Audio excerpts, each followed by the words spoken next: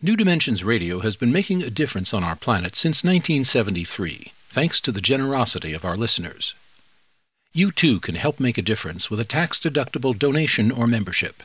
Please visit our website, newdimensions.org, and just click the Donate button.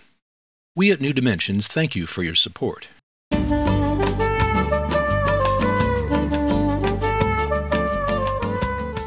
Hello, I'm Justine Willis-Toms. Welcome to the New Dimensions Cafe. Today, I'm hosting Dr. Neil Theise, a pathologist and a pioneer of adult stem cell plasticity. He's also a philosopher of complexity theory and is the author of Notes on Complexity, a scientific theory of connection, consciousness, and being. I'm speaking with Neil at his home by remote connection. Neil, welcome to the New Dimensions Cafe. Thank you very much. Thanks for having me. Oh, it's my pleasure. I'm excited about a scientist and medical doctor and philosopher that in reading the book, Notes on Complexity, you have the confidence in us readers to follow your understanding about how you arrived at complexity theory and why it's important in our everyday life. And so I would like for you to tell us, for a layperson, what is complexity theory and why it matters? Sure. So as a frame of reference, if some of your listeners have heard of chaos theory, which is fairly well known, and fractals and fractal mathematics, the kind of geometry that you see, even if you've never heard of fractals, I'm sure you've seen pictures of them. If you Google the word, you'll see them. Complexity theory is sort of what came next. And it's basically a way of understanding how if you have entities of one kind or another, whether it's human beings or birds in a flock or ants in a colony or cells in a heart, that the way they interact with each other locally gives rise to larger scale structures that appear as though someone had planned them. But in fact, no one planned them. They arise bottom up. So in the ant colony, people often say to me, well, doesn't the queen ant organize the colony? No, she doesn't. She really is very limited. She serves a reproductive function. There's no one deciding where the food lines go, where the cemetery goes, where the dump for refuse gets taken. This all arises from local interactions. People have a sense of this themselves. One example I often use is walking down the street, a crowded street on the way to work in the morning, and everyone's busy thinking their own thoughts. And yet somehow we order ourselves so that we're not tripping, falling, and bumping into each other. We get to street corners, we stop. It's not just because the signal tells us to stop walking. Most of us aren't even looking at the light. And yet we know to stop. There are subtle signals we're giving to each other that help us self-organize. This is important to me because it not only gives a sense of how humans organize into societies and cultures, but it's a way the whole universe organizes itself.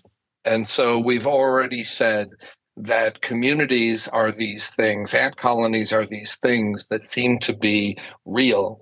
And yet when you look closely, you see that the colony doesn't exist. It's merely ants moving around. And from my medical studies, I know that if you go to the microscopic level, neither our bodies walking down the street nor the bodies of the ants are real entities, solid structures. They're just phenomena arising from cells interacting with each other. And cells also, only from one perspective, look like real things.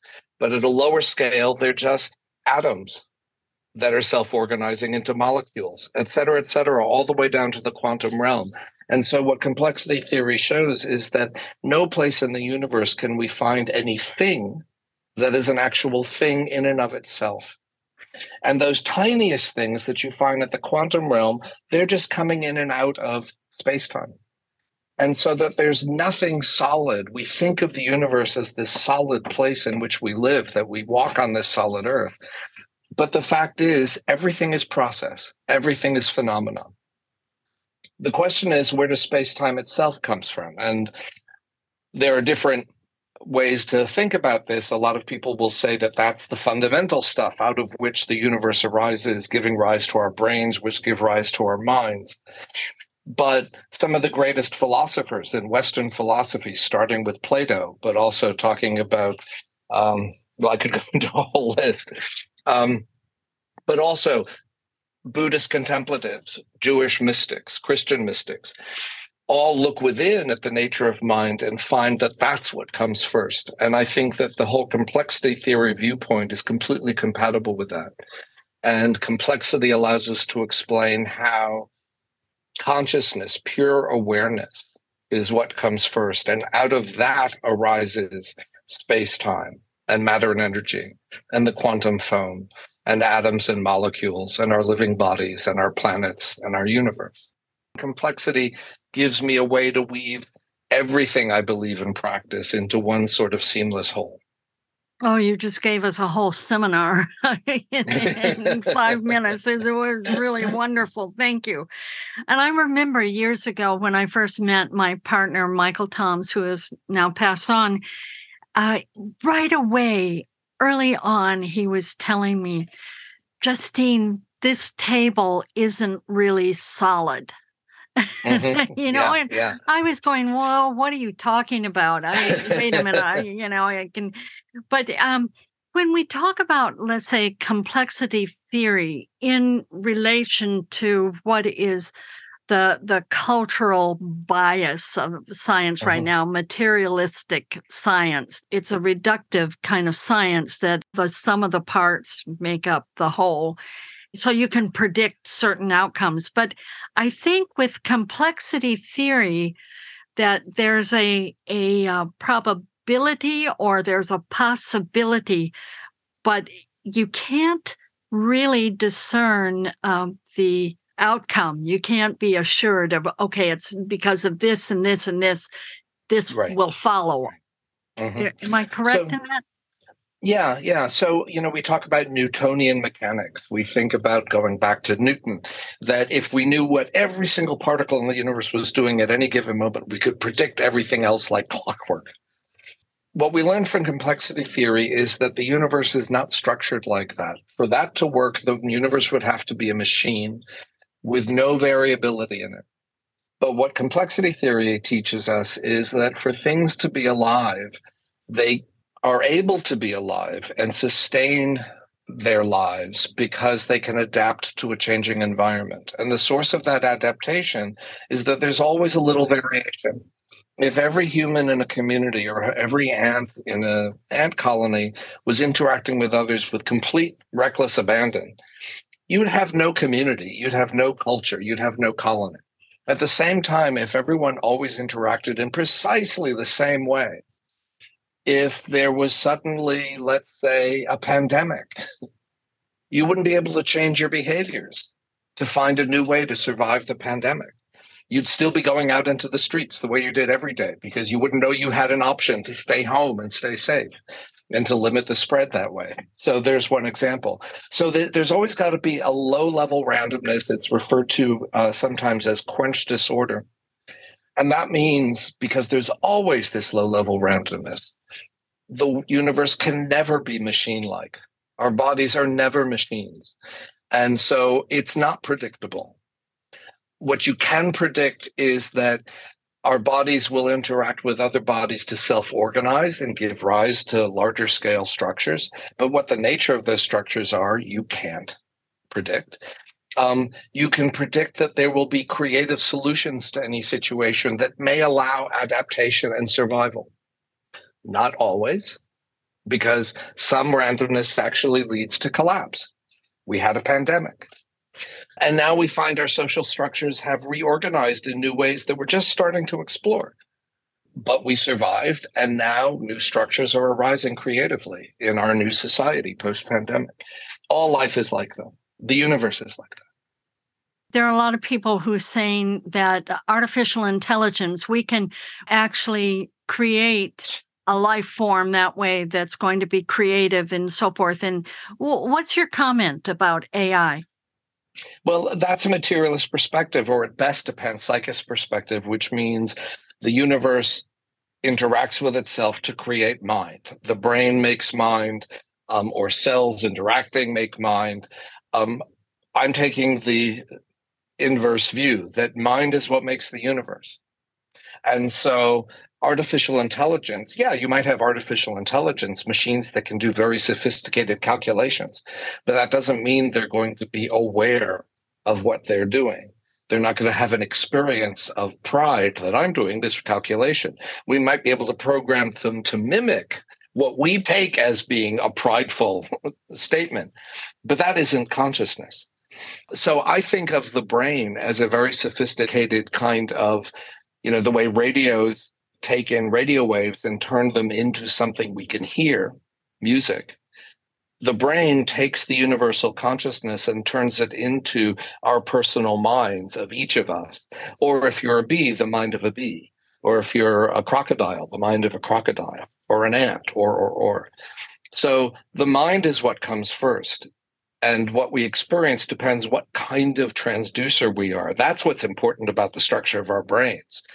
But the mind isn't coming from that. The mind is being experienced through that.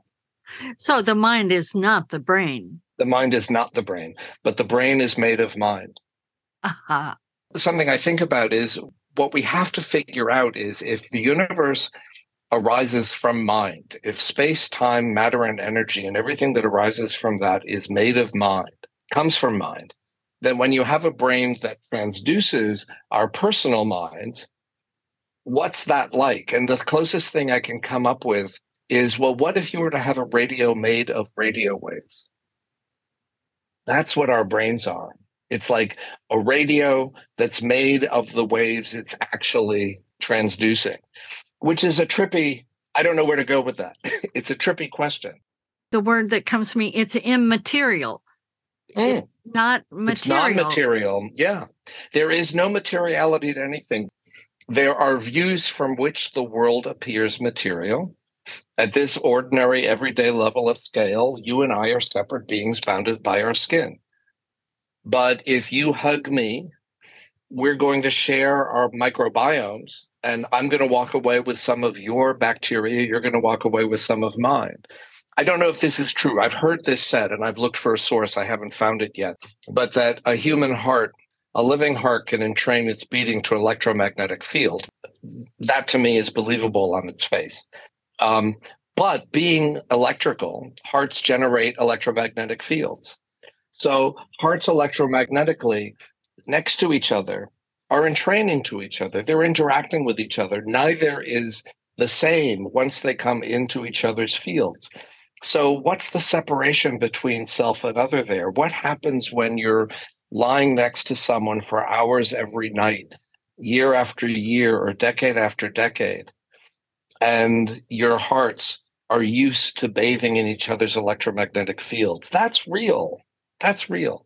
So everything is interwoven in this sense. And again, that's not just a spiritual, everything is one kind of thing. No, that's hard science. Things are not separate from each other. Right. It's our views that make them separate.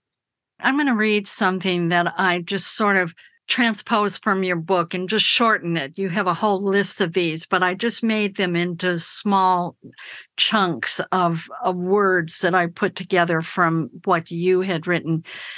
And you wrote, "You are this body, these molecules, these atoms, these quantum entities, the quantum foam, the energetic vacuum space time, the fundamental awareness out of which all things emerge. This very body and mind, this is the transcendent reality. All this is never somewhere else. It is this body, this moment. Most modern sciences and philosophies confirm such perception to be accurate and true." I love that. That's where you're really taking it to that other level of existence. More casually, I'll tell you, I was not always a very good scientist. I was okay. But I didn't get great grades in the sciences. I mean, I was a nerd. I love this stuff. But and in my early medical career, I was a good academic, but I wasn't doing anything particularly exciting. And then something happened around 98, 99, where it just changed. And I started seeing things and putting things together in a rush that hasn't stopped. It has sometimes unnerved me. And I look back and I think, what happened? And I think what happened is I'd been meditating for 10 years. And it works. It changes the way one thinks. And I think my cumulative practice, sometime around my late 30s, early 40s, started to pay off in terms of how I did science and could think about things. I started functioning at a completely different level. And I don't know why that happened, but my suspicion is it was because of the meditating. I'll tell you something. What gave me the nerve to write the book, I didn't really want to write this book at all. I wanted to write a different book about my mother, actually. But I've been talking about this stuff for 20 years as it started occurring to me. It's a little intimidating. And what I keep emphasizing to people is it's short, it's small, the type font is big. The point of the book isn't that someone's able to come away from the book and speak the book. But when I give these talks, it basically is the book version of the talk. When I give these talks to people, including, I've talked to my nephew, and when he was in 5th grade, had me come to his classmates. I didn't change any of the language or dumb it down for them, or yogis, or stem cell bio grad students. It doesn't matter who I talk to. Light bulbs are going off in the room. Everyone's light bulb is at a different time and about something else. And the questions I get when it's over, often they're things I never thought of. And even if they are, it's different for everybody. Yeah. And what I hope for the book is that if people pick it up, even if they only read, 1 or 2 chapters, there'll be light bulbs that they'll go, oh, yeah, I've always wondered about that. Or, right, oh, yeah, that was my intuition. But now, right, I'm starting to get confident now that people are reading the book that maybe it's going to accomplish that. But no one needs to read this book. There's no quiz at the end. No one's going to come away from this and know the entire thing. That was my job. But you're so right. When I looked at it and I thought, notes on complexity. And I went to the very back and I said, 173 pages. And hey, that's doable. I can read this. And you just held my hand all the way through. Thank you so much for all that you bring to us, Neil, and how you view life from all of your experience as a medical doctor and as a philosopher and as a practitioner of Zen Buddhism and growing up Jewish. Just so much richness that you brought to us in this one volume, which is Notes on Complexity, a scientific theory of connection, consciousness, and being. So I want to let our listeners know that I've been speaking with Dr. Neil Theise, a pathologist and author of Notes on Complexity. And to find out more about his work, you can go to his website. It's neiltheiseofficial.com. And he spells his name Neil, Neil Theise, Theise, neiltheiseofficial.com. Or you can get there through the New Dimensions website, newdimensions.org, where you'll find over 1,800 programs in its archive. I'm Justine Willis-Toms. I want to thank you for joining us at the New Dimensions Cafe, and I invite you, please do join us again. You've been listening to the New Dimensions Cafe. This series of shorter interviews features many of the remarkable guests also featured on our internationally syndicated 1-hour New Dimensions radio series. To access more than 1,000 hours of programs, to subscribe to our newsletters, or to become a member, please visit us at newdimensions.org.